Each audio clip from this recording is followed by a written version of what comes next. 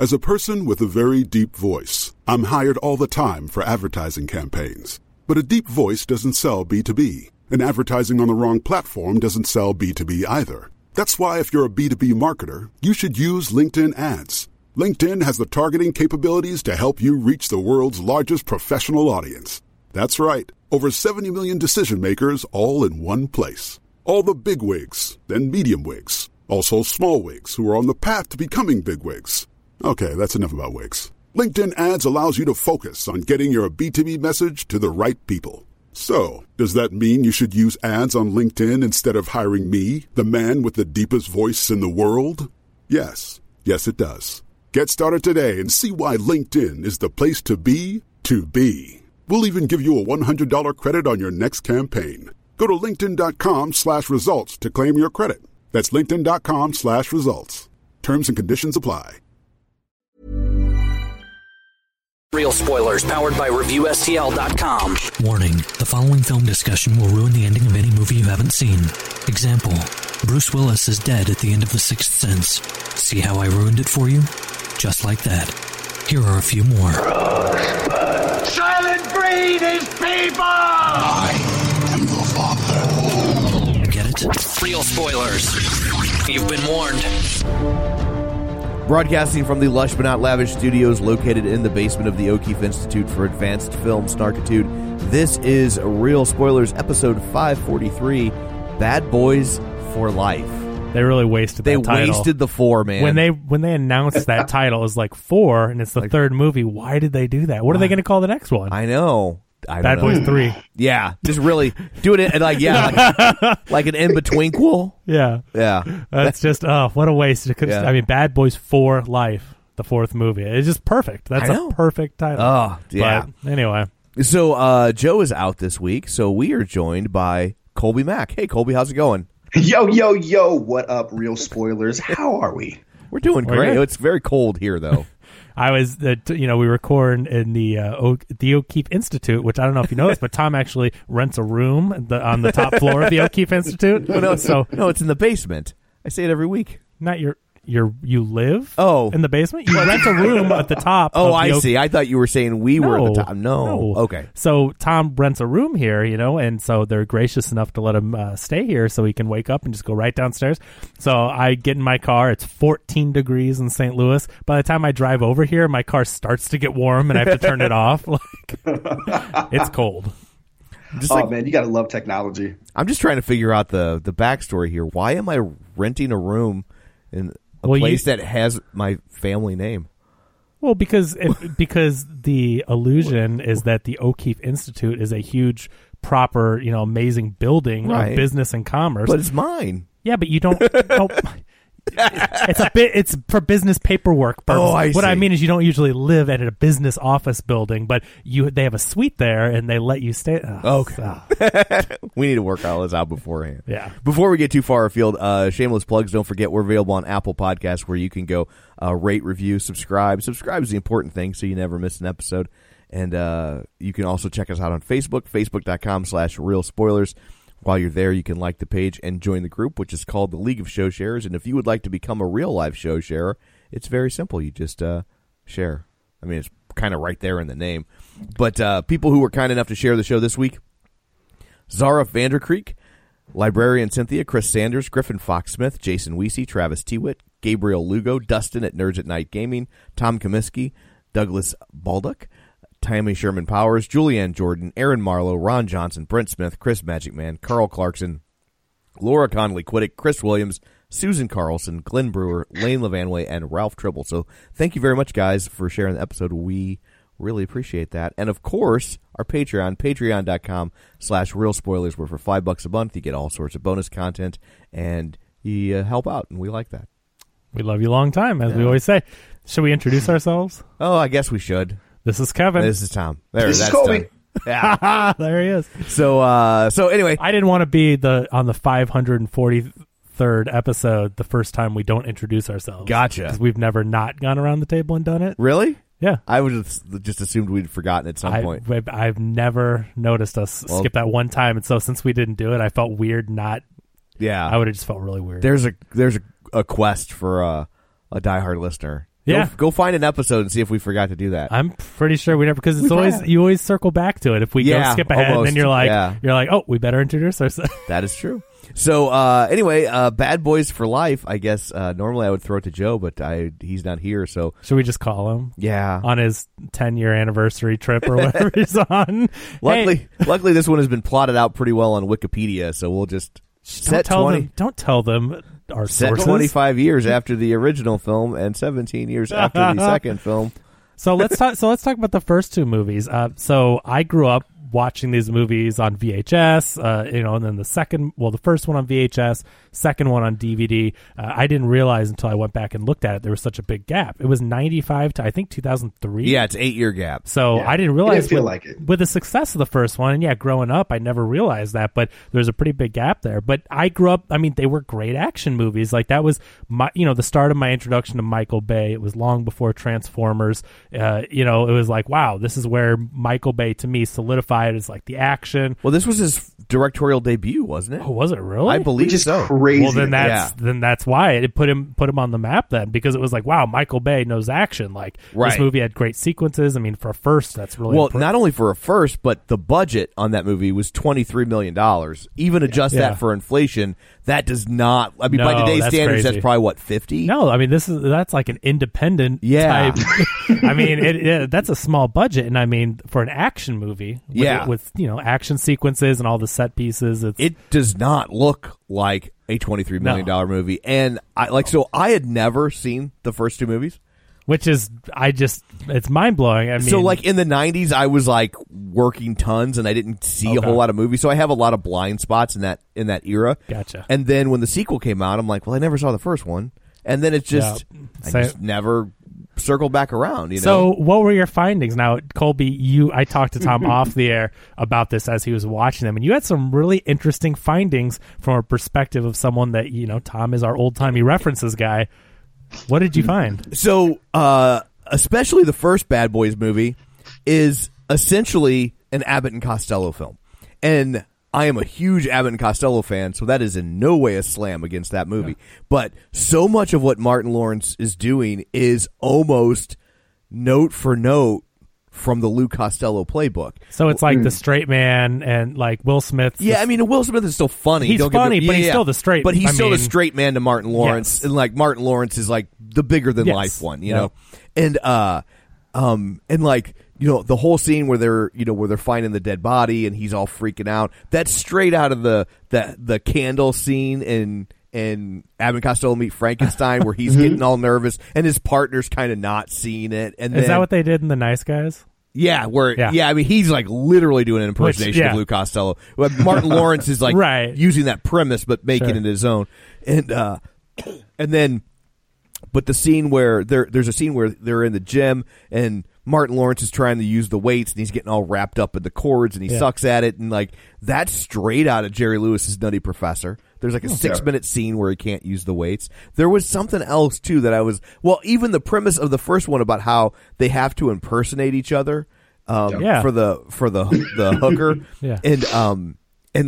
I'm almost Tia Leone. Woo. Yeah, I'm almost positive that was the plot of one of the Road movies where Bing had to pretend to be Bob Hope and Bob Hope had to pretend to be Bing, and then they would the person they were talking to would think they're making self-deprecating remarks, but they were really trashing the other one. There was a lot of stuff that was very reminiscent of those kind of movies, and it worked. Yeah, that's really interesting. I back in 95 or whenever I watched, I probably watched it a couple years later, just because I was, I wasn't that old back then. But when I first watched it, I never would have thought of that, and I hadn't ever seen any of those movies, and I just thought that was fascinating. Did you find anything with the second one, like any other parallels? Not as note for note, because they've kind of established the characters, but they still do a lot of things. They have that extended scene where they're in the morgue and there's just dead bodies everywhere, and Will Smith just has no problem putting his hands in and pulling out, looking for the drugs, and Martin Lawrence is just apoplectic and having a full-on panic attack. And so they just kind of continued.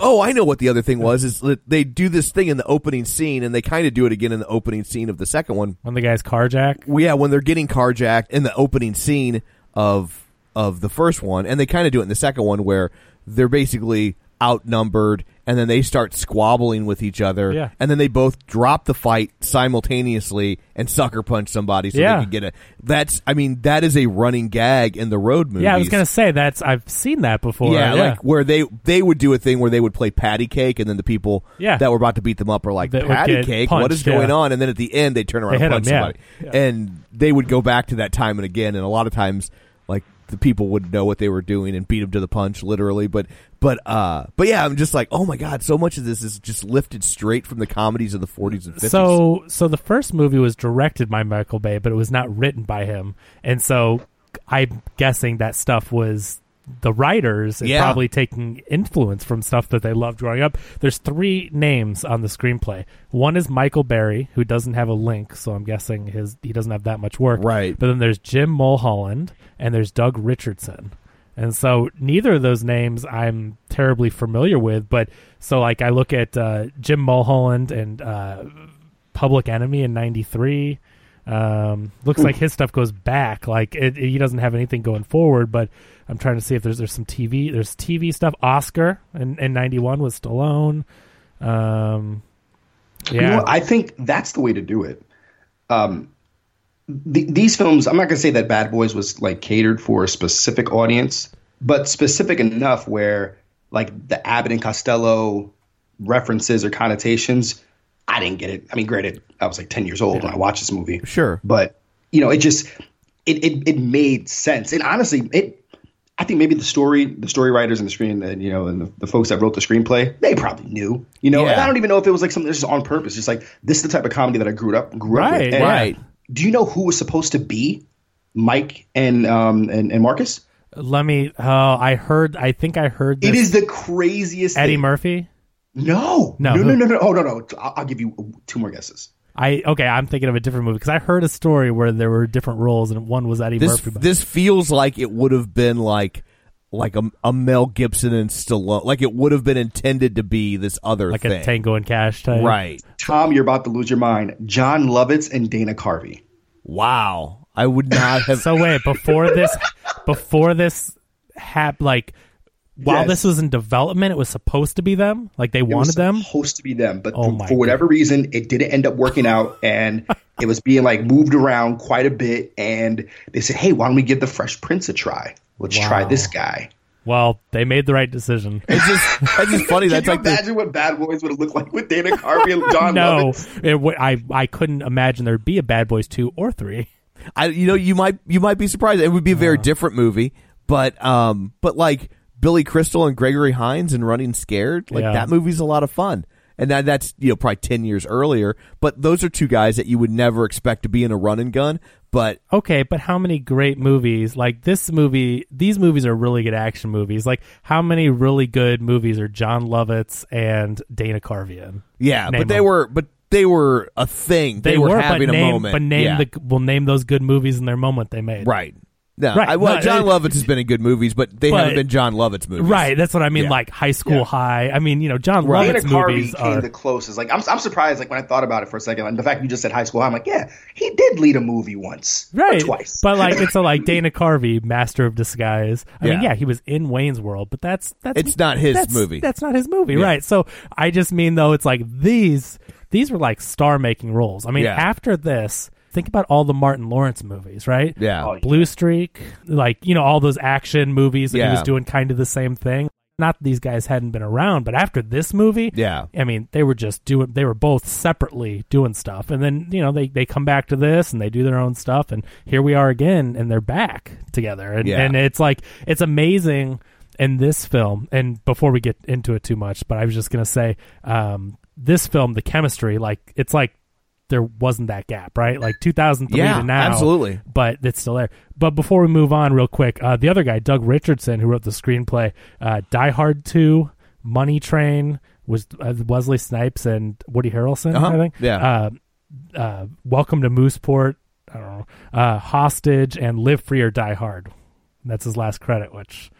not my favorite of the Die Hard movies, but anyway. I wonder if that Live Free or Die Hard credit is like he had taken a pass at a Die Hard movie a long time ago, and then they revamped it. Yeah, but he had done enough that they owed him a credit. Maybe that's true. That's my guess anyway. But it's just also interesting. This is like the second role that Will Smith like used to become a star. What was the other one? That was intended for someone else. Fresh Prince. That was supposed to be Kid and Play. No way. Yeah. Yeah. And they didn't want to do a TV show. Oh my god. And I mean, and that was his star-making role. Yeah, I mean, totally. And one of my favorite shows of all time, Yeah. as Tom knows. Yes. He's been through the journey with me. Colby, I'll just have to tell you, and the listeners might find it interesting. I have to tell this because what else can you do but laugh, right?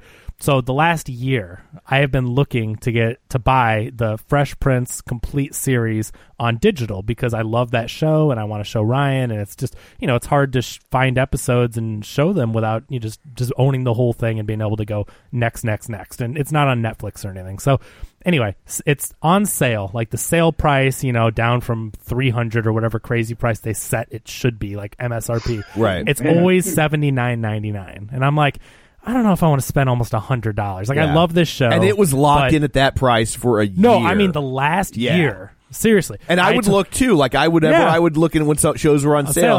I'd look because Kevin and I all the time are like, oh hey, this is on Vudu for $5. Yeah, we're always sharing deals, and so I appreciate that. And so the last year, I'm looking. I'm like, I want to watch all. I want to binge these all. I want to show Ryan. He's enjoying the show from what I've showed him. Like I want to just buy these. So $79. It's that all year long.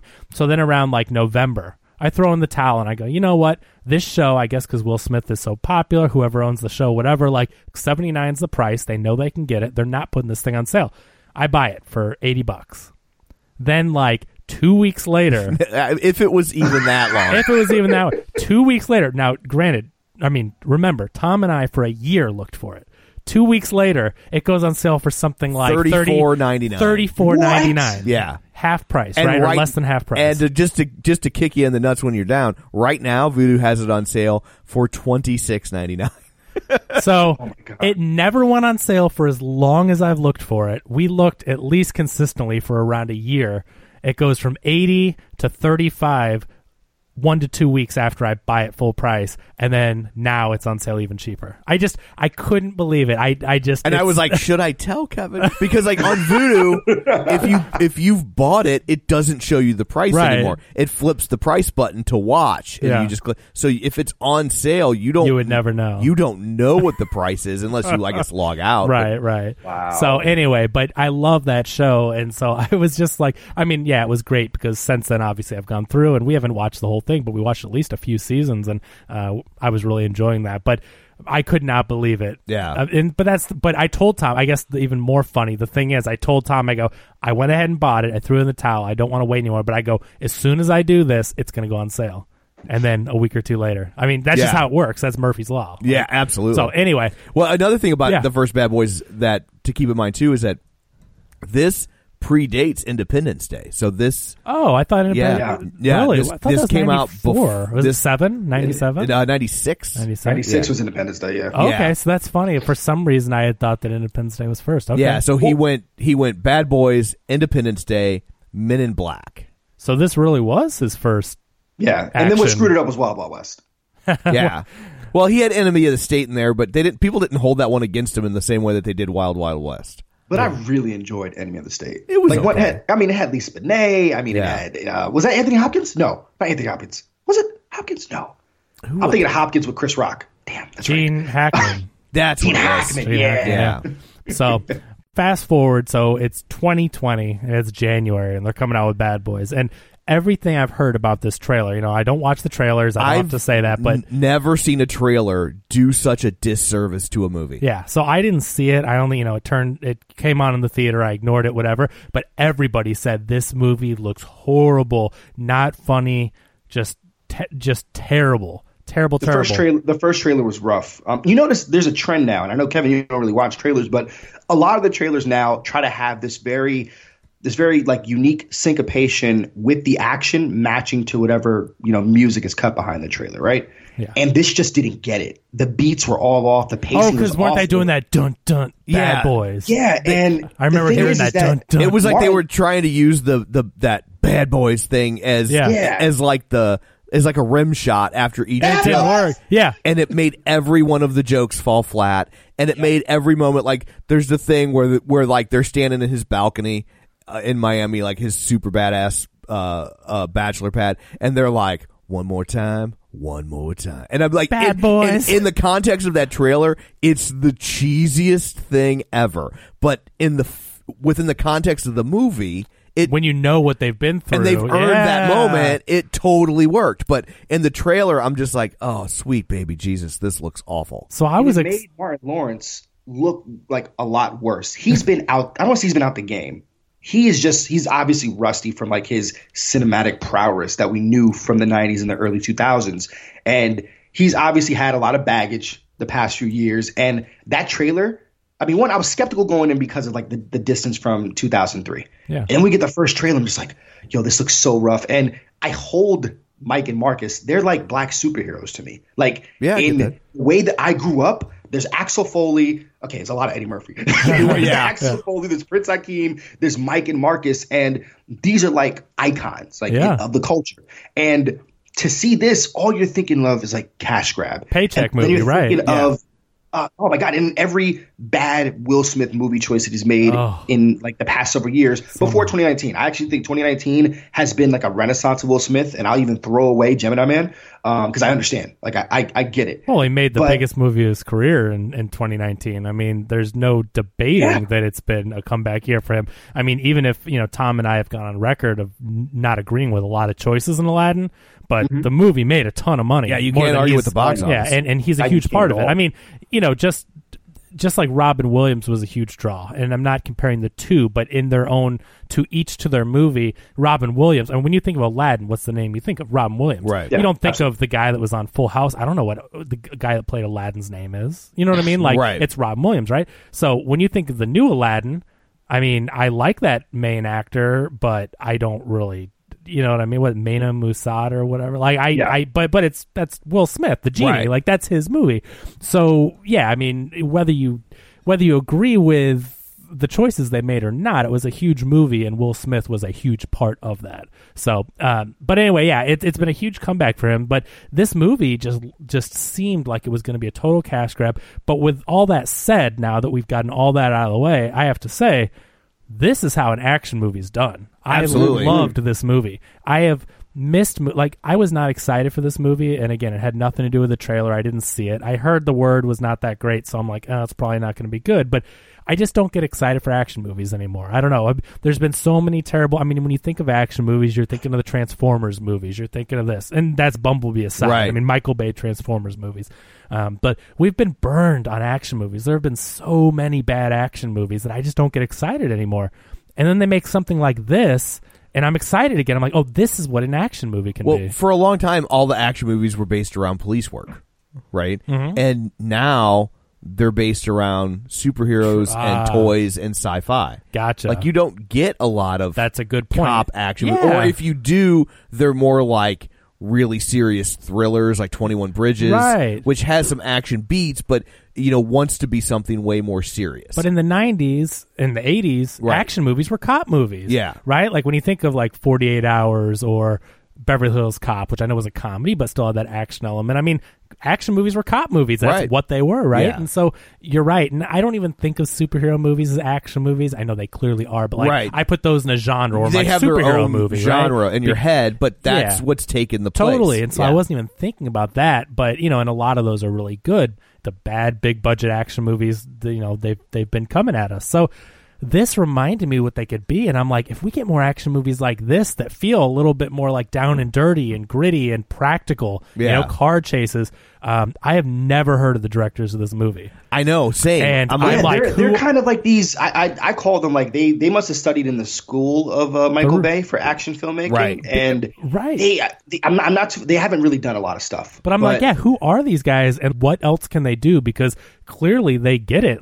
I had no expectations for this movie. I didn't expect anything from it, and I go into it, and I mean, from that opening scene with the car chase, which is not really a chase, but you think they're in the middle of some crazy, right, it opens up with, I guess, I guess Will Smith's character, he always drives a Porsche, because when I watched the first one, I'm like, oh, he has a Porsche and that too, so I guess that's his thing. Yeah. He's rich. He inherited a lot of money from his family comes from money. So he's in this sweet Porsche, and he's, driving around a great action quote-unquote chase scene, going around corners, drifting, driving backwards. I mean, it's awesome. It's this awesome And the cops scene. are chasing them. Well, you've got the cops with the sirens on, so I mean, it looks like it. But you're thinking these guys are cops. They're not. You knew there was a catch, but anyway, what is it?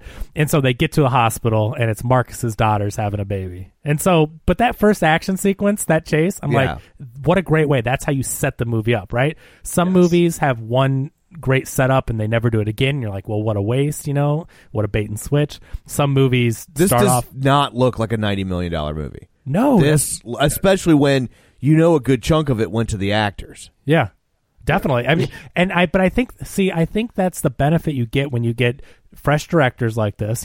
I'm thinking of like the Russos, right? Like the Russos. Or Michael Bay on the first one. Apparently, right? You know what I mean? Like, they moneyballed it. You get people that know what they're doing, that are maybe fresh out of film school or have proven themselves with a couple little indie things. You can see they've got that it factor.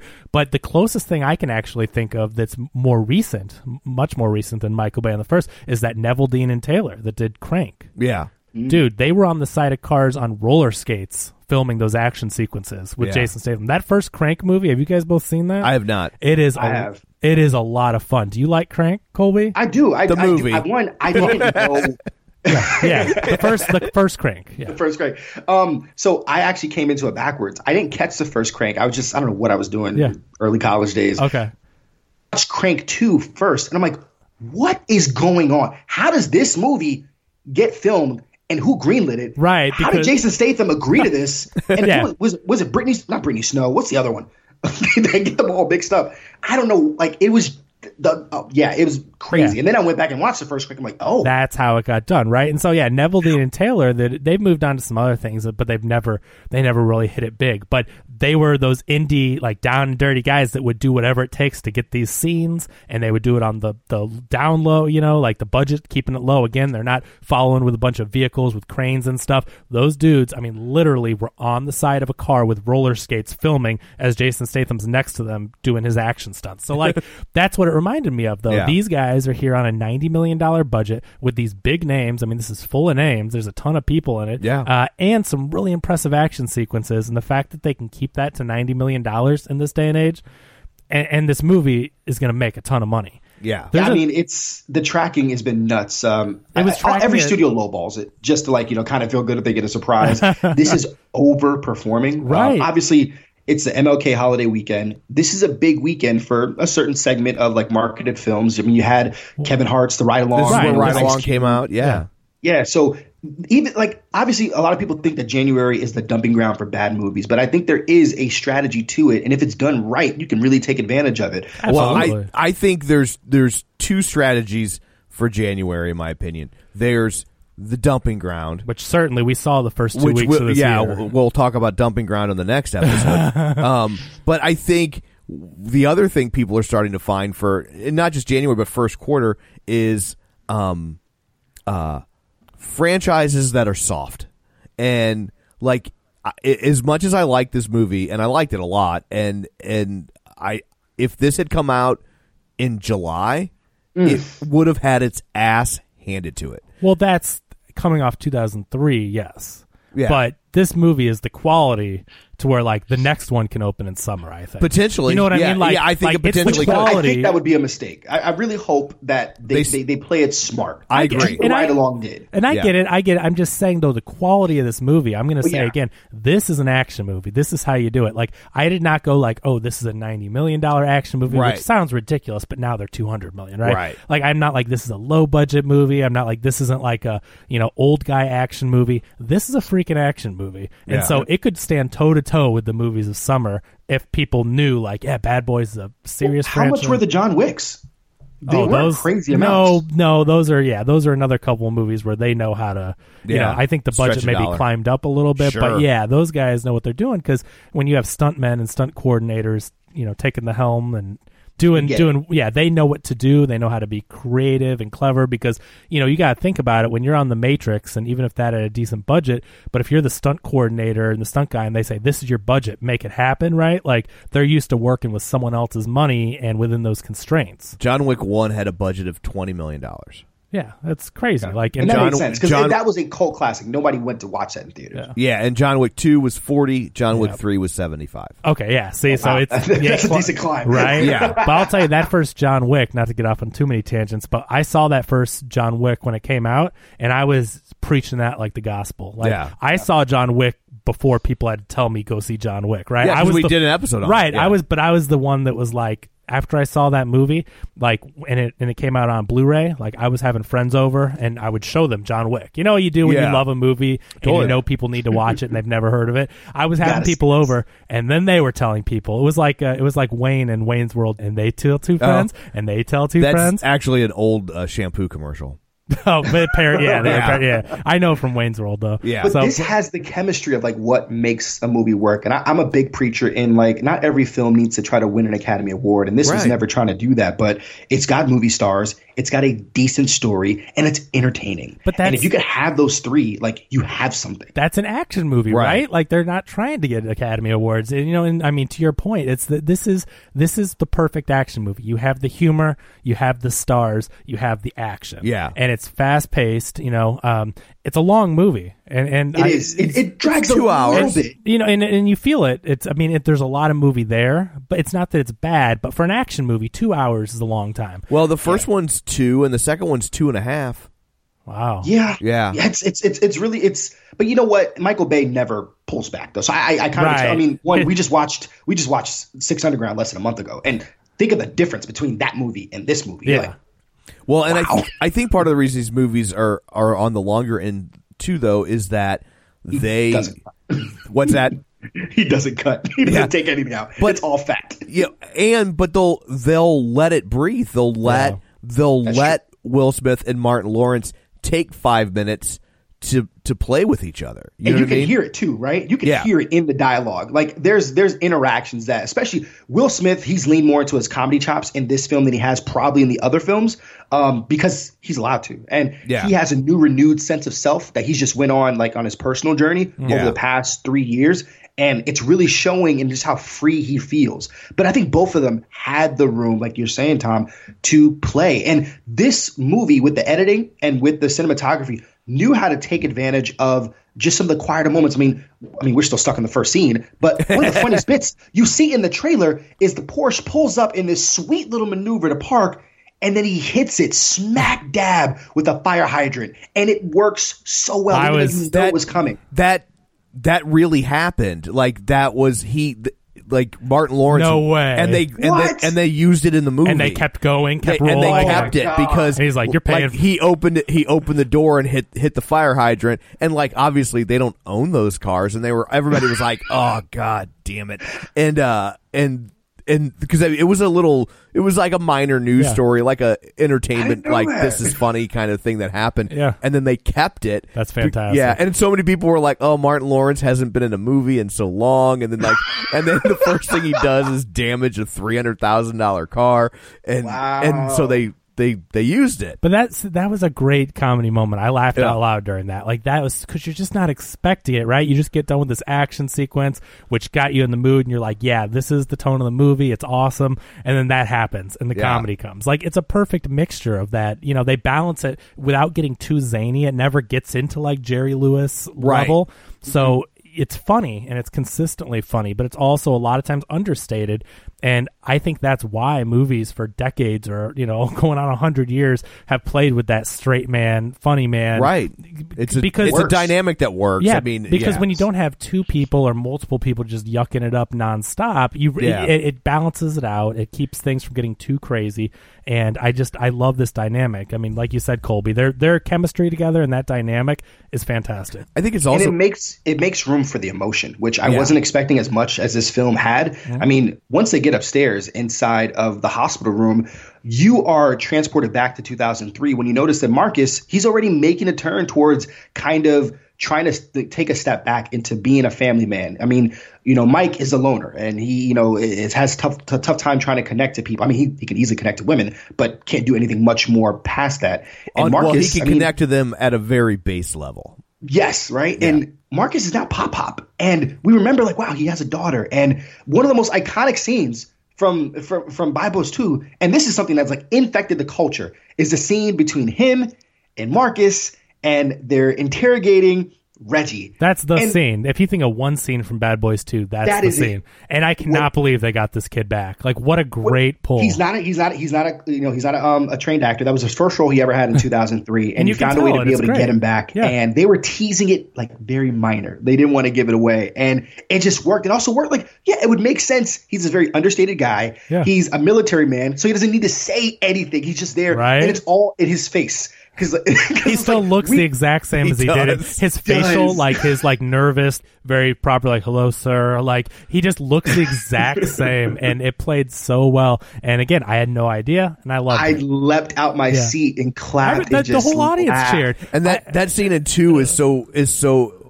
I had actually got to that scene in 2 after I saw Bad Boys for Life. Oh, really? So, that's too bad that you didn't get the. I didn't, and so, but when I saw when I got to that scene in Bad Boys 2, I was like, oh my god, look at that! Yeah, and but that's a great pull. 16 years later, to get a minor character from one scene, an iconic scene, but it's like, I'm here to date your daughter, and they get that guy back to be the father. But I will say, seeing that scene, it's like it was so funny and fascinating to see Will Smith drop into that character that. Will Smith doesn't act like that. He doesn't act like that. He can do it. He has the reservoir to do anything. Yeah. But at that time, it was so odd because Will Smith's choices, especially his performance-wise, were very calculated.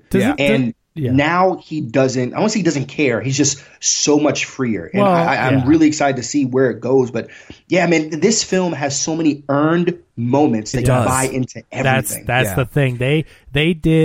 They did right by the fans of Bad Boys and Bad Boys 2, like me, Kolby, the people that grew up with it. Yeah. Tom, you just saw them and you're enjoying them. But it's to me, I've seen them all within a week, and like there's no difference in quality between the three. And the tone, it's not like they jump around. I mean, this movie was made. This is one of those movies that's like made for the fans with the love intended there, but it doesn't ever feel like it's winking at you. Right. That's never cheap. This is what fan service is supposed to be. Yes. Like, fan service isn't a bad word. Fan service isn't a dirty word. When it's done right. Yeah, absolutely. But sometimes it gets thrown around because there's a lot of bad fan service. And so people sometimes think fan service is a bad word. It doesn't have to be. And this is the example. The scene that was my favorite in the second one was when Will Smith is sitting on the hammock with Martin Lawrence's sister, and they're revealing that they've been dating, and Will Smith has to confess that, because has there ever been another scene where Will Smith has to play nervous?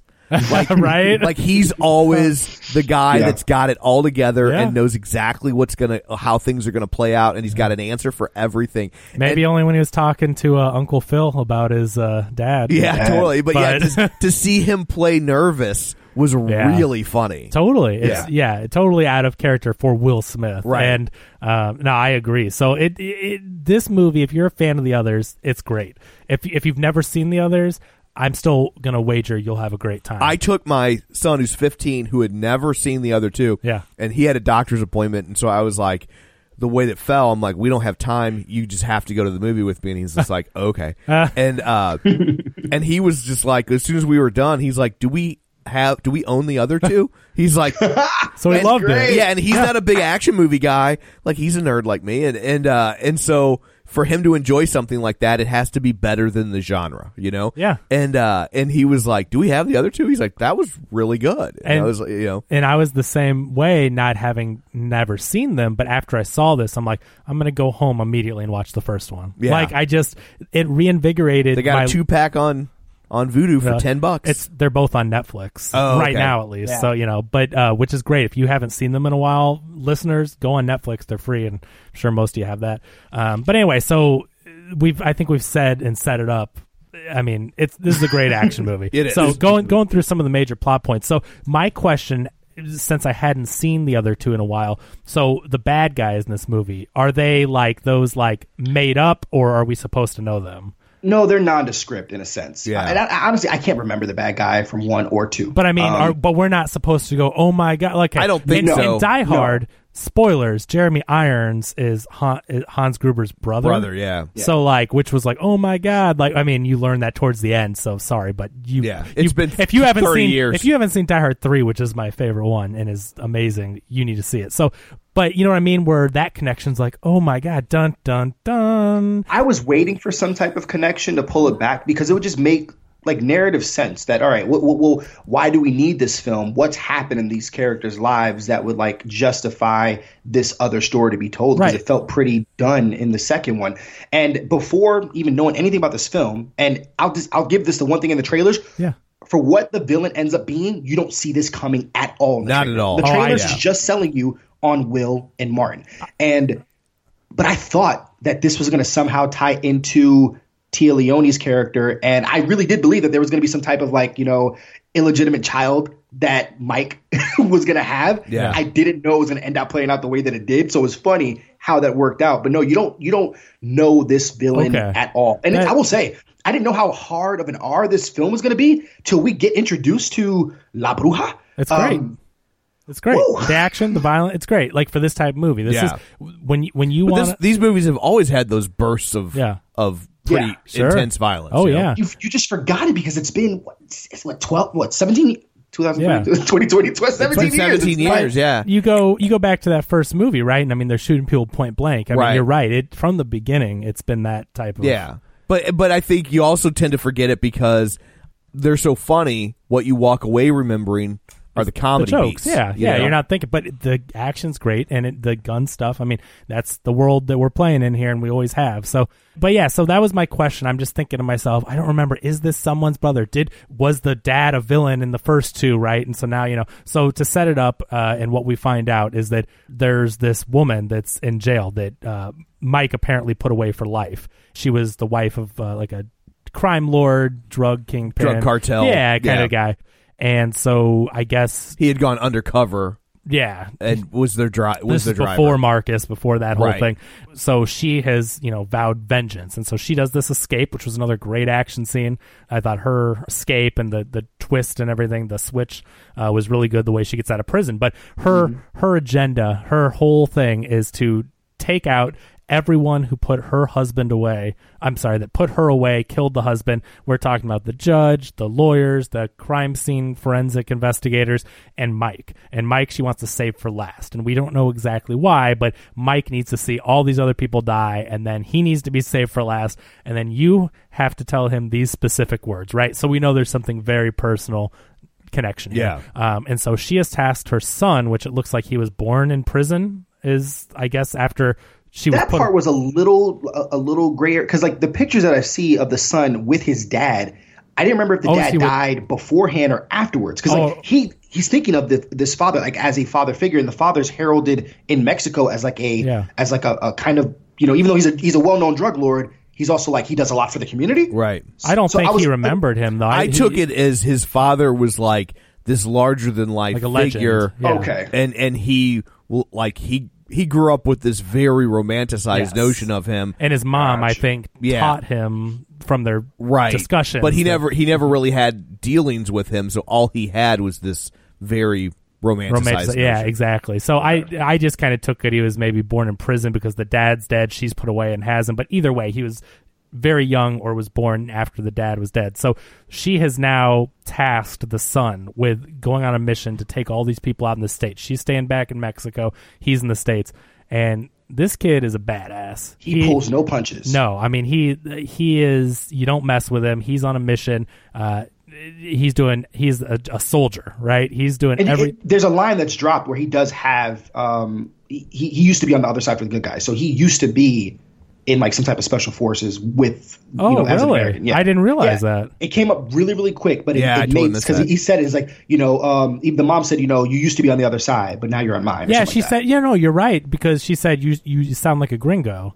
you spent so much time. I just thought that meant that like she was in jail and he was living among people, and I didn't really realize or think that he did anything like on the good side, but I do remember that line. So if, I'm not sure what his past was, but he has the training. He is a badass in the way that, like, if you told me he was in military special forces or something, that's how this guy moves. That's how he acts. So the first scene when after the mom gets out of jail and he's tasked with going to set up shop in the States, is he goes to the guy that the crime kingpin now that's running the territory the dad used to run.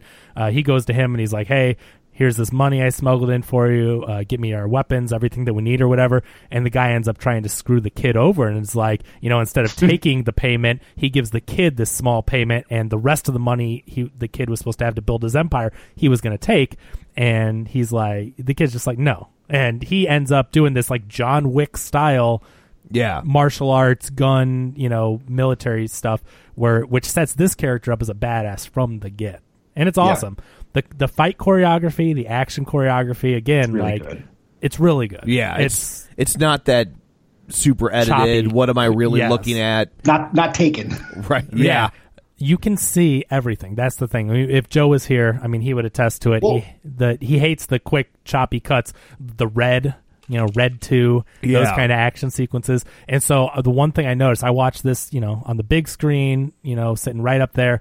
I can't remember if I saw this one on IMAX. I saw one of the two on IMAX. But anyway, I'm right there, and I'm like, I could follow every action beat. None of it was like a cheap cut. And that's even stuff with Will Smith. I know there's some stunt double stuff. This goes into the budget, though. They have a new way of using the stunt actors, but just like really doing it well, imposing Will and Martin's face onto them. Really? I was wondering if they did that because the scenes where so there's a scene where Will Smith jumps out of a window, does some crazy stuff, and then it speeds up a little bit, and then it cuts, and then he's there, just like every action movie does, where there's a stunt guy, and then it cuts a different angle, and the guy kind of like acts like he's landing or whatever, right? But when it was happening, I noticed that the face wasn't really towards the camera, and then it was fast moving, so it had a blur to it.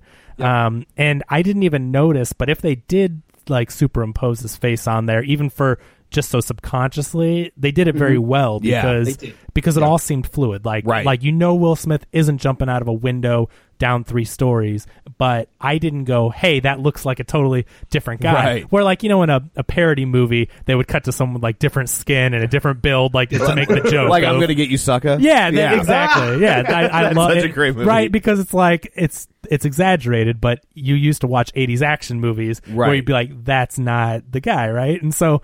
But in this movie, again, for this small budget, like whatever they did with those CG enhancements, the action scenes, they either looked like Will Smith or, to his credit, there's some scenes that, I don't know, maybe it is really good superimposing, but I saw scenes where it looked like Will Smith was fighting. Yeah. And I'm like, and he's in really great good. shape, and he's been making these kind of movies for years. So there's, I mean, like the hand-to-hand stuff, Kolby. Do you think Will Smith did some of that, or you think they're all? I'm pretty sure he did. Because I mean, one, this was not too far off the heels of the work that he did in Gemini Man. So, and me being down here in Atlanta, I was paying attention to a lot of the production shoots, and this is a quick shoot. I mean, this was something that was done just in a couple of months, and it was pretty fast, the turnaround. So with that budget, but he's capable of being able to do this still. Okay. Martin not so much, but I don't think like his character wasn't written to do that either. No, Martin. I mean, Marcus has never been that character, right? Yeah. Will Smith is the ladies' man, the action guy that's gonna go and jump off stuff and whatever. He's Riggs. Yeah, exactly. Yeah. So it's like, Martin Lawrence is going to sit there and he's going to complain about it. And now,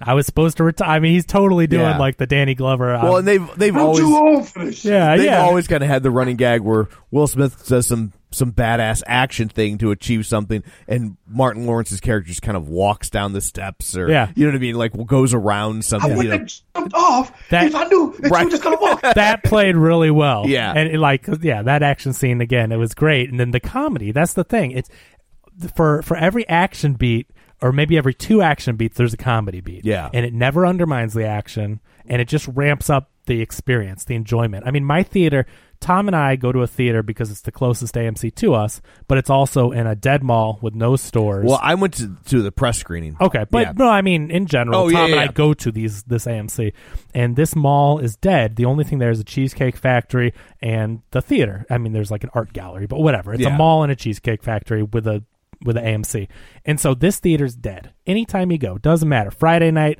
Saturday morning, the theater's dead. There's 3 people there. There's 1 person working. They practically have to bounce between the concession stand and the ticket booth. They scan your tickets at the concession stand. Yeah, sometimes there's 1 employee. It's terrible for service, for getting in. It's a terrible experience, but it's close, whatever.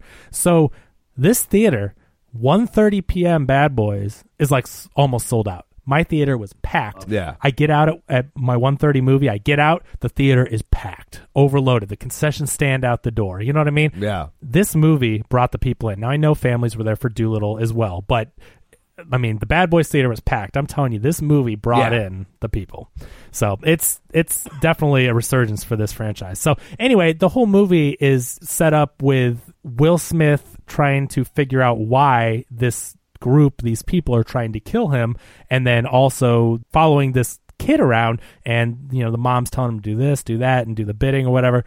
Early on in the movie, you knew Will Smith wasn't going to die, but they do that thing where is it Marcus's retirement party? What party? Yeah, it was a little retired. Well, no. It was him celebrating him being a grandpa. Just celebrating right? the baby. Yeah. Okay, because I know he said he was going to retire, and I didn't know if it was implied that he also said, okay, this is it or whatever. But so they're celebrating, and then he and Will Smith have their banter. They think, they're who's faster in a foot race. So they have it. Joe Pantoliano is there, and he's Joey Pants. Yeah, he's great. I mean, he's been there through all of them. And so they go off on this race, and Will Smith is just passing Martin Lawrence up easily. And then all of a sudden you see the motorcycle go by and the guy with an Uzi, and he shoots up Will Smith. Yeah. And so like point blank in the chest twice. And so I was like, what? Like a POD song, he took 2 to the chest.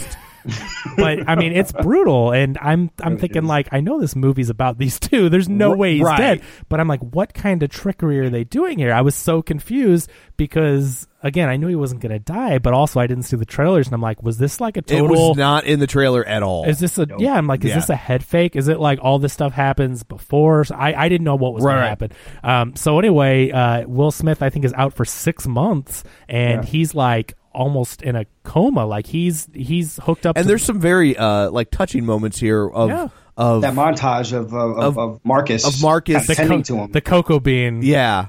Which was Midnight Cocoa Bean. Which was funny and a nice callback, but also sweet. Yes, that's the thing. And I will say, you don't see in very many movies men being tender with each other. No. But you really don't see it with black men being tender to each other. And I thought that was I thought that was a really nice touch. But this goes back to the first movie, 1995, Martin Lawrence. I love you, man. Yeah. And Will Smith's mad at him, and he goes, I do. I really do. I love you, man. And so they've had that relationship. Absolutely. So it's great. So Will Smith gets laid up for these 6 months, and Martin Lawrence is taking care of him, and you get those funny moments, but also sincere. And then, man, that cut to the, you think it's the funeral? Again, another great comedy beat, but also like a WTF moment where you're just like, it looks, you see all the cops there, and Martin Lawrence is crying. Right. Dearly beloved. And it looks like you're at a funeral, but then they're at the wedding. And so Reggie and Marcus's daughter are getting married. So, that's finally happened. And you see Will Smith there. But the rest of the movie, Will Smith has a vendetta. He wants to find this person that tried to kill him, There's a guy gunning for him. So that's really, it's the whole game of cat and mouse. It's a lot of action set pieces, but plot wise, that's pretty much what they're doing the whole time. But the conflict is pretty brilliant that now you've had Marcus after this incident to say, you know what, Lord, if you can be able to pull him out of it, I will never use violence again. I liked it. Yeah. That's the perfect setup to like what's going to make every interaction that they're on, difficulty. It makes it very, very funny because there's a new team of young guns that are like tasked to try to, whatever super cops that they're supposed to be. Ammo? And I got to be honest with you, I was unsure how they were going to work. Same. I really they were really good. So but now, okay, so I liked this movie. I wish there's a lot that happens in this movie story-wise, so there's only so much they could do, but I wish they would have explored a little bit, like, the concept of this team is kind of like the millennial police team. Yeah. And these two are kind of like, what the hell? Because they got this big, huge, tough guy, and he's like their IT guy doing the computer stuff. It's great. Stuff. I mean, it's a modernization. Yeah, and they're just like, what is happening? But there are moments in the movie where it's like you also kind of get reminded why you don't see a lot of action movies like this anymore, which is like there are moments where you watch Will Smith interacting with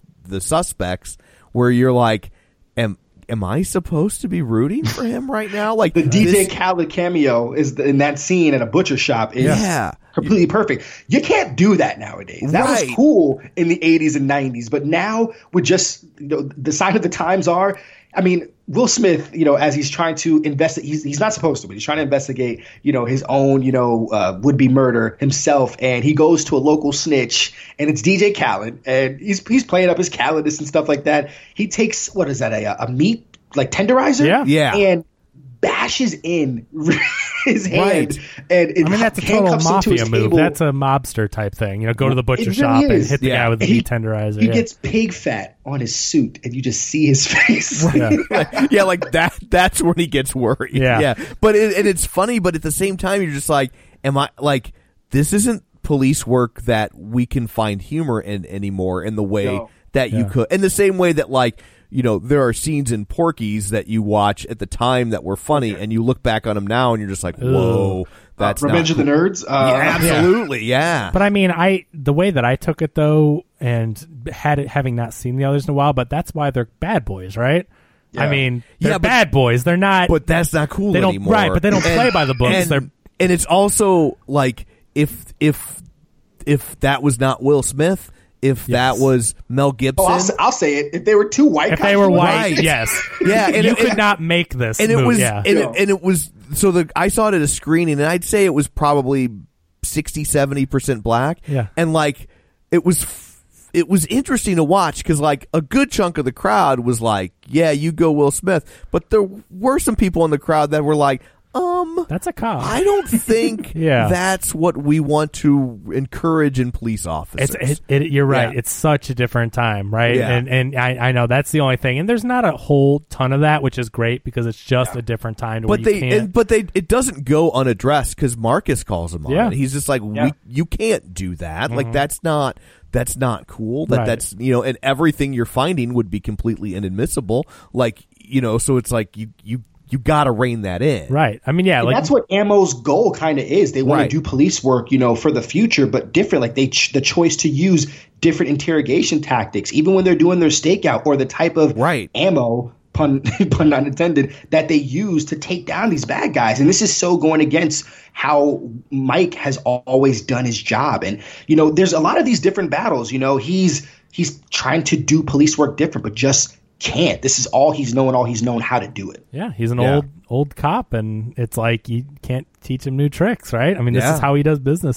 So, Ammo, real quick. So, Rita, what is she from 2? Where do we know her? I don't remember. Or is this just a new character again that we're supposed to know the background? I think that's just a new character. Yeah, see, I don't think she was ever part of it. They introduce it so nonchalantly that you just, I presumed I forgot her from the other movies, right? But okay. Well, because the love interest in the first one was Tia Leone, kind of. They didn't really go. Well, but I get it. Yeah, sure. And then Gabrielle Union in the second one. Yeah, so but it seemed so natural that they did a really good job because I'm like, I guess she was. Well, because there's a backstory there and they explain it quickly. But I was having the same thing, especially since I hadn't finished 2 yet. I was like, is she from something? But I will also say that I thought it was a nice touch that his love interest was age appropriate. Yeah. Like so often, they not some like 25-year-old. Yeah, because he's in real life, he's 51, she's 41, I believe. Yeah, okay. So he's not dating Vanessa Hudgens in this movie. Right. So I thought that was something they were going to play with, but totally. They got Latina Colby Smulders for this role.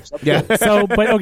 So I guess they give you the backstory and it's so well done. I mean, it's really fleshed out, which is impressive because it made me think, I probably just forgot her from the other one. So you've got Rita, who's the leader of Ammo. You have she began her career in the police force as a meter maid. I'm not. It's a Beatles reference. Lovely Rita. Didn't pick up on that one. Sorry. So you've got Rafi, who's this like not Henry Golding. I mean, I'm like, who is this guy? Harry Melton. Yeah, I confuse their names so much. This kid, he's got it though. This is the next guy. He's good. He's cool. I thought maybe he was someone else. I don't know who this is, but he's like got this chiseled jaw and he's funny. He's charismatic. So he looks like young AC Slater. Okay, I kind of see that. He looks a lot like Henry Golding from Crazy Rich Asians to me. Like, I just am like, he had that like charming, that charisma or whatever, but he's more like, he's like buff and chiseled, right? And so he's like he's this hotshot tech guy. He's kind of like the Mike of this group, right? He's just got that smart ass attitude, and he's going toe to toe with him. Michael. Yeah, you've got Vanessa Hudgens, who's a badass in this movie. I mean, she's really good. She looked in the role. I wasn't sure how that was going to play out. And then you have the big tech guy that Tom was mentioning earlier. That Katie said he was in the Hunger Games. She said that he was for the Capitol. What? He was. I only remember him from the Race from Witch Mountain with The Rock. But apparently he was in the Hunger Games. He was for the Capitol. He was the male tribute for the Capitol, and really big, strong, tough guy. So, which was funny. It was that he was a tech guy in this movie, and he basically needed therapy because he hit a bouncer that was picking on a woman, right? So he hit a bouncer, but ended up killing him. Yeah, and so now sits behind the computer. So I had a moment of just researching this of feeling better about. I was like, oh my god, was I racist? Like I thought the Charles Melton guy, I thought he was the Asian guy on 13 Reasons Why. There's a football player who's Asian, who has a fairly significant role on 13 Reasons Why. He is not. Oh yeah, he's from Riverdale. He's from Riverdale, but he replaced the guy who he plays Reggie on Riverdale, but apparently another guy originally played Reggie on Riverdale, and he left the show because of his commitment to 13 Reasons Why. So he replaced the guy that is. So they obviously look similar. So I'm like, okay, so they look like I'm okay. Yeah. No, this guy is. I don't want to say there's a few of them, but I mean, no, there's that type. They're trying to fill like that niche that and it's cool. You're good. Yeah. From this black guy. You're good. I liked him. I thought he was really good. I'd like to see him in more action roles. So anyway, I think that's the team. So you've got this team. It's a very small team. Yeah. And so the whole thing is that, they're trying to track down the Will Smith case. They're trying to go after the kid, the cartel kid, and the whole time Will Smith is wanting to do his own detective work with Khaled and, doing that rough interrogation. And so finally, Joe Pantoliano, the captain, is like, look, okay, fine. You're going to, if this blows up, it's on me, and I'm not going to be happy about it, but you can go be a consultant. So the whole movie, he's working together with Ammo to try to solve the case, but, he always has to inject himself, so it's not like he can just go along for the ride. Yeah. They go to a weapons, or a weapons deal, and instead of just sitting there and doing the surveillance like they're all doing, he sees that the cash bag is empty, meaning that the bad guys' characters are going to be ripping off the Ammo guy, and the Ammo guy has the info he needs of who these people are. So he goes in, and there's a big firefight, really good action sequence here.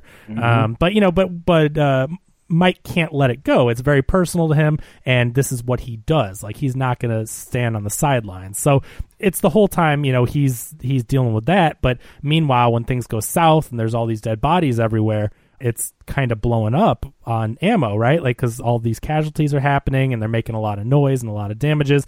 And eventually, the captain has this heart-to-heart with him when they're at like a soccer game, and he says this whole long diatribe thing, which ended up being really funny because I'm like, where is this going? Yeah, But he's like, he gives him this whole horse metaphor type thing, but where the guy is like going so fast, and someone says, "Where are you going?" And he's like, "I don't know. Ask the horse." And he's like, you keep going and going and going, but you don't know, where and why, you're just doing it. And so they have this really nice heart-to-heart moment, but these guys the bad guys are trying to kill everybody associated with the Kingpin's death, and they end up taking out the captain. That was like my audience and me. Yeah. Yeah, I surprise. felt that. And like I'm watching it Dolby so I could feel the shot go through my back while it's going through his neck. Yeah. And I didn't see it coming. And I'm usually good about it. Yeah, but it was brutal. Another one of those. I mean, really the shot with probably like a 50 caliber sniper rifle or whatever. I mean, it was huge. It was just like, I mean, I could feel it, and I wasn't in Dolby. You know what I mean? Like it was a big moment where right in front of Will Smith. You care for this character. Oh yeah, because you've known him since 1995, and I love. I'm working on a piece for a website about movie cop captains, right? And like that archetype is so like prevalent in these type of stories, and you get it. They're always the loud and they're drinkers and they talk like this, and then he's so iconic for having this very manic personality, and then it being quelled by the Pepto-Bismol. Like he sucks this thing down like it's candy, and it is so funny. Like it's him, and he got taken away, and it really wasn't his fault. And Mike is really starting to feel the weight of his past catching up to him. Like what has he done that all these people around him are dying, and he doesn't have the power to just fix it. Yeah. And it's frustrating him. Real quick from that archetype, the first time I really remember seeing that in a movie was Beverly Hills Cop. Does it predate that? I think what came first, Lethal Weapon or Beverly Hills Cop? Pretty sure Beverly Hills Cop. That sounds right. Because I think I just remember all those 80s movies had the angry captain. I remember that as long as I've been seeing these movies. So Lethal Weapon was, let's see. Is it 83? I want to say Lethal Weapon was like 87. Yeah, Lethal Weapon is 87. So Beverly Hills Cop was like 84, I believe. Yeah.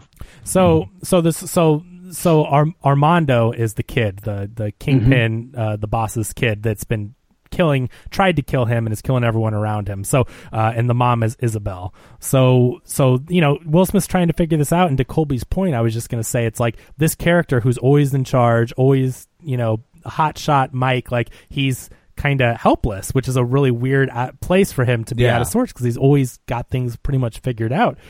So he's seeing all these people die around him, but things start to go south when, the captain's dead. Ammo is basically about to be disbanded because they're, blowing stuff up. Stuff keeps going south. And without the captain there to hold it together, they're like, ammo's done for. And so obviously it's a point of contention with what Rita's not happy about this, because she brought him in and she keeps saying like he needs to not be here, and he's basically getting them all disbanded.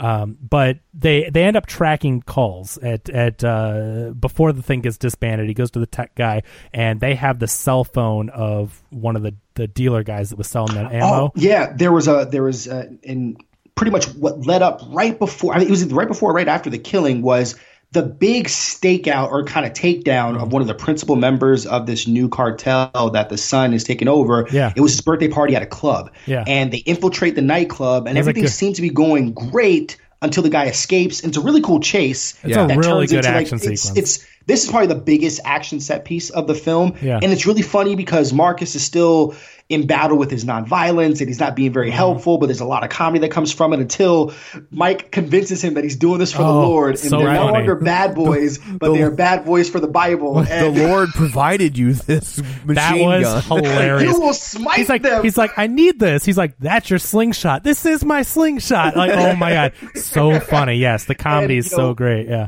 The end of that action set piece when there's just like so much mayhem, so much, damage is being done. They have a helicopter that the young guy's on. He has like a rocket launcher. Are you talking about the scene they stole from Fast and Furious? Oh, absolutely. The Rock did this exact same thing with a machine gun with a helicopter. Like, I mean, this that was in ripped Fast and Furious 7. 7, I think. This is straight. I can't believe such a recent action movie. They totally ripped that off. I mean, it was funny, but I'm like, it would have been great if they winked at it. Like, but it was really cool. But there was those words that the son said to him while he was hanging off of the helicopter. Yeah, this kid's about to shoot through. So the guy that's at the club with the birthday, they do that whole comedy thing. I mean, it's great where there's the chase, and then Will Smith jumps off the balcony, Marcus takes the stairs, but it's this is the end of that, but this is like a 10-minute scene or something where they go to a warehouse and there's a shootout, and then they leave the warehouse and they get on a motorcycle. I mean, it's awesome. Great action scene. But this is what Kolby is talking about, is the guy at the club is hanging on the helicopter, like the ladder that's hanging down, and Will Smith's under him, and the Armando is like, move, and he doesn't, and he's like, well, I've got to kill Will Smith, so just get out of here. So he shoots him, he falls off the thing, and then he says these words to Will Smith. And I come to find out in the movie they're made up. I'm like, I don't know what it's like. Hasta la fuego. Yeah. And so which means nothing. Like yeah. It's a completely made up word. And I'm glad that they said that too. I'm like, yeah, because I'm like, I don't know what that means. And then when they said that, I'm like, okay, I've never heard of that. But he says these words to him. But he ends up. It's like until the fire or until the burning. Yeah, but it's a saying that the mom told in the previous scene. She says to Armando, she's like, say these words before you kill him. And that's what triggers him to go to the big IT guy to look up the phone records. And that's stuff what like it is. That. So they trace it to Mexico, and he ends up, saying, I'm going to go do this. I've got to track this down.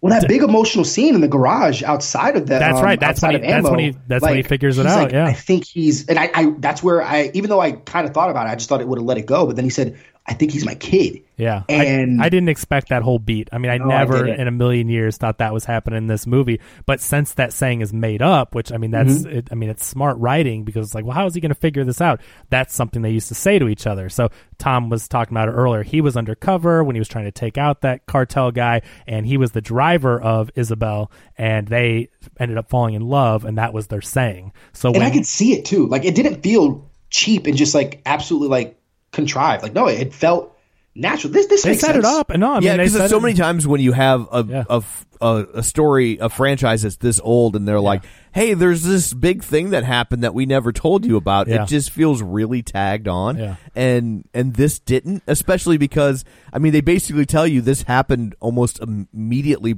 prior to Bad Boys 1, and that he was undercover and he was never on his official record, and I also like that it's the backstory of basically, it's the origin story of Mike. Mm-hmm. She made Mike. Isabel. Like, that's why you dress like a drug dealer. Yeah. And, This card, and it makes so much sense. It's a commentary just on how that character was built, and how does this guy, Will Smith, 6'2" or 3" or whatever, with these flashy clothes, like, what would make him think? Like, you thought, oh, because he comes from money, but like, no, he was steeped around this lifestyle, and it was taught to him. It really it's because it's good writing. They built this up, and they also left clues and little hints and kept you guessing throughout the whole movie. It wasn't that reveal where at the very end they're just like, and also they never took away anything that was established in the first there's movie. no retconning. They literally gave a backstory to a character who didn't have a backstory. Right. They didn't screw up his current. They gave you an origin story you didn't know you needed, wanted, or was there. And it doesn't. This is how it should have been in Gemini Man, because he uses some of the lines in this film. He's like, he moves like me. He's like the young up version of me. That's funny. Through all that, he's like, I think he's my kid, and he says, we had this affair and we fell in love and we were going to run away together, and then she went to jail and he joined the police force and all the stuff that we've seen since then over the years. And so he decides that he has to go to Mexico. There's a really funny scene where, Marcus shows up on the plane. He doesn't want anyone to go with him. This is my fight, that kind of thing. Scene. But the plane scene, I mean, and what's actually brilliant about the comedy in this scene is they address that other people can hear them. Right. How many times in a movie are people talking out loud, saying ridiculous things, dangerous things, criminal things, and they're just talking and we can hear them, but like there's people right next to them and you don't think that's a problem? Yeah. This movie addresses it. I love it. It's so realistic. When he's talking about, saying all these keywords like, blow up and kill and all this stuff. They're on a plane. Right. And these people are looking at him like, oh, no, I could see how that could be misconstrued. But, it's a very funny moment and they keep switching seats, whatever. It's a really good beat. But they end up in Mexico and, this guy owes him a favor. So he gets them hooked up with money and guns and everything that they need. And then Ammo shows up. And earlier in the movie, Marcus called Ammo and Will Smith's like, I can't believe you called them. And once again, he's like, you called them again. And he said, I feel safer with them around. And Mike says, yeah, I do too. So now they're all going after this is like the big action sequence. They go to Isabel in her mansion. She says, meet me at 6:30 at this old hotel that apparently is where they used to stay. day. And so they get to the big hotel. And it's kind of the standard action thing, like, meet me in this abandoned place so we can have all this violence and not have to worry about casualties. Yeah. But so they get there, and she shows up, and they have their moment. You don't really know what her intentions are, because she's like, well, I tried to kill you, but it didn't work out, and maybe this is, whatever, a sign, or God's trying to tell us that we're supposed to be back together or whatnot. But things go south, and violence ensues, and it's a huge gunfight. All of Ammo's there, her crew's there, Armando's there kicking ass. I mean, it's just a big, huge epic. Yeah. But even here, there's still funny moments. Like, oh, totally. When Marcus is they're shooting at the helicopter, and he's like, I'm going to take out the pilot. Yeah. And Will Smith is like, but if you take out the pilot, and then but it's so great how it's written, though, because it's not, they don't say as much, and they don't even get right into it. He's like, where are you aiming? The rudder?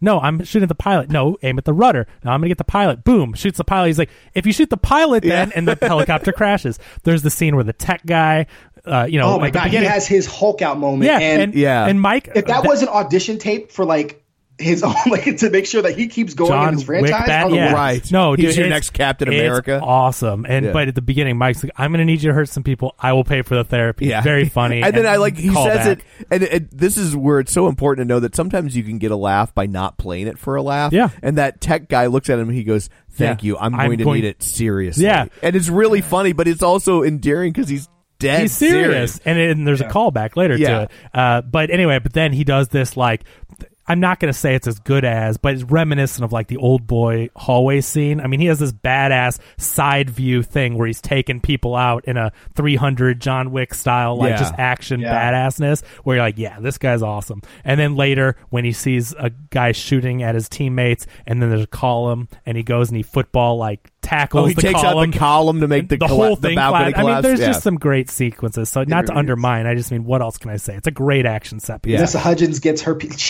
I'm really excited for her. I like what she did with this character, and I want to see a whole lot more too. She's fine. I'm really interested in Ammo. I mean, her character wasn't my favorite of all of Ammo. She was one of my least favorites, but she holds her own. I don't mean that to say she was bad in it. It's just she was fine. Vanessa Hudgens held her own in an action movie. Yeah. Maybe she can do some more later. But anyway, so they try to escape in this helicopter. It ends up crashing, and then there's this huge climactic showdown, of course, where the Armando faces Will Smith, and Will Smith starts doing the Marcus thing that earlier we saw him do. Not to get into it, but he does this thing where he's like, "Yeah, I'm gonna." He's penetrate your. He's like, "I'm not gonna fight my son." He's like, "I'm gonna tell him who I am, and I'm gonna try to reach him." And so Armando is just kicking the crap out of Will Smith, and Will Smith not fighting back, and he has him over the edge of the balcony with the helicopter crash and the fire all around them. Clearly all CG, but I have to say the CG for this budget is really good. Yeah. Because that's the first thing in a movie that takes me out is bad CG, especially fake fire and stuff. Yeah. And while it's fake, I was like, this looks good. Right. It really, I felt it. It was all there. The rain element added. This reminded me of Lethal Weapon 4 when it was Riggs and Murtaugh versus Jet Li's character, where it's like the two of them taking them on. That's such a cliche. The fight in the rain. Well, that was. I mean, that's in the first Lethal Weapon. That's the big, the fight in the rain. I know. That's the first time I really remember the big that cliche. Yeah. So I mean, it's raining, the fire mixed together, and Will's got such a size advantage. Yeah, he's a big guy. His comparison against Armando and Martin Lawrence, it just made me realize, like, yeah, he's a big guy. But anyway, so he's not going to fight back, and he's just, Will Smith's just like telling him the truth, and the kid ends up asking the mom, he's like, who is he? Is he telling the truth? Whatever. And she's like, he's no one. And then she's like, yeah, but yes, he's your father, but it doesn't matter. Kill him. And then that whole through line that we won't get into with her being a witch. Yeah. You screwed a witch. And that's hilarious. Without a condom? Yeah. The comedy in this movie, again, with that little stuff there, just their banter, so good. What happens? She charges at him or something. I can't remember. She draws a gun at him. Oh, she tries to shoot. You got it. Thank you, Colby. So she's going to shoot Will Smith, and Armando gets in the way, and she ends up shooting her son. That's right. And and luckily you can tell it's on the right side, which in a movie like this, if it's left side, he's dead. Right side, he's fine. Right? Didn't hit his heart. So anyway, but what she ends up. Does she fall into the fire? Right, she does a Hans Gruber drop into the fire, and then Martin Lawrence slips over the edge. Rita blows her. I think Rita shoots her about 1,000 times with that rifle.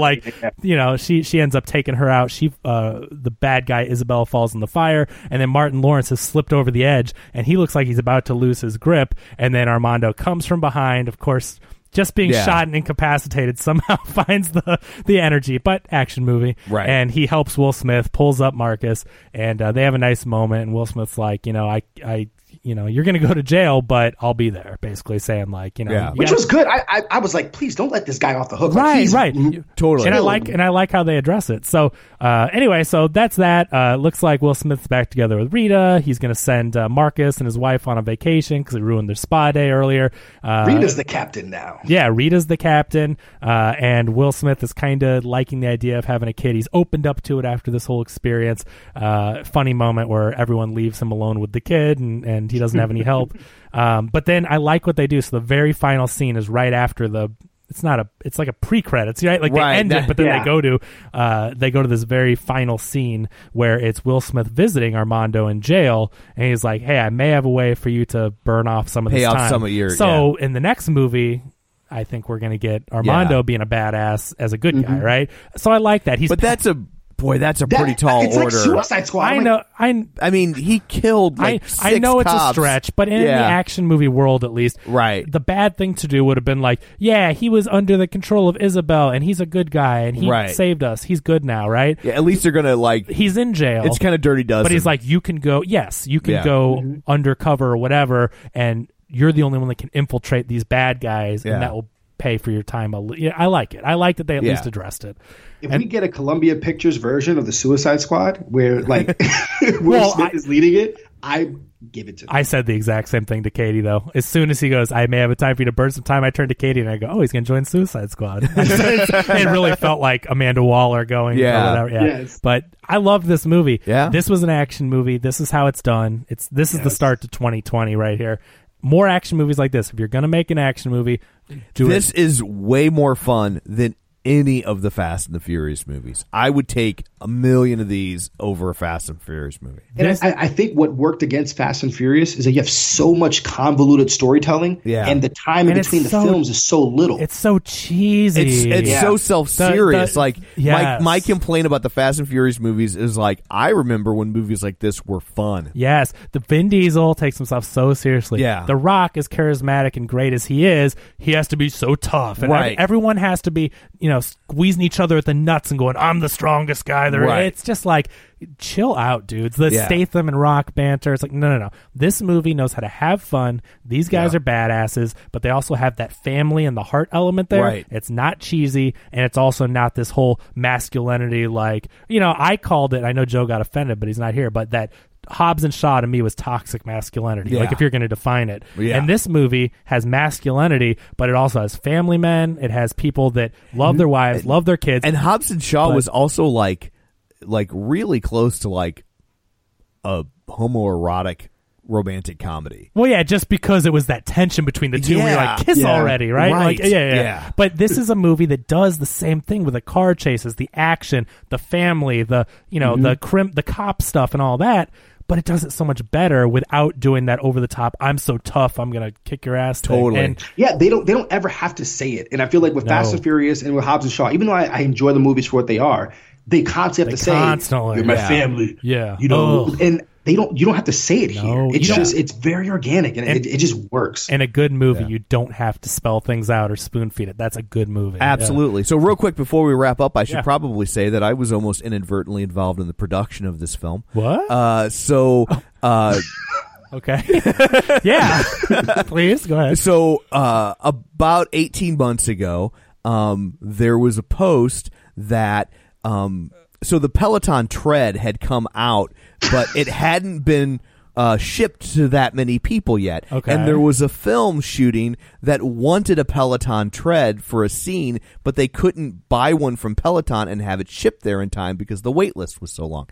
My wife has a Peloton tread, and we have the Peloton podcast. And so you do. They posted about if anybody's got a tread that we can borrow, we'll pay for shipping. Yeah. And it's shooting in Miami, and it has to have been this movie. Yeah. Because Will Smith is on a Peloton tread. You see it. That's it, then. You see it in his apartment. So they got someone else's. So, yeah, they did. My wife was in discussions with the set designer or whatever, but they just didn't want to ship it from St. Louis. They were trying to find one a little closer. Got it. And but she was like the first person that reached out to him, and they were like, "We can't find a tread. Like, yes, where do you live? What can we borrow it for 6 weeks?" Like, that would have been cool to have Will Smith use your Peloton tread. Yeah, but that's fun. But yeah, so no, but we did not get to.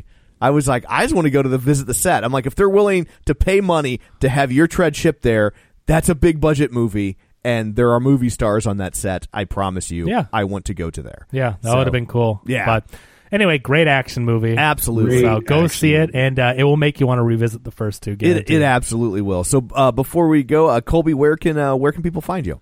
Yeah, thanks so much, guys, for letting me back on here to be able to talk up just such action movie goods. But yeah, you can find me on Twitter and Instagram at Kolby Toby. And if you're still into Facebook, which you should be, go ahead and make sure to subscribe to this podcast, join the League of Show Sharers, and of course, follow me there at Kolby Mac on Facebook. Follow Kolby. He is one of the best follows online. He's going to tell you what to see, what not to see. He does a great job. So thanks again for joining us.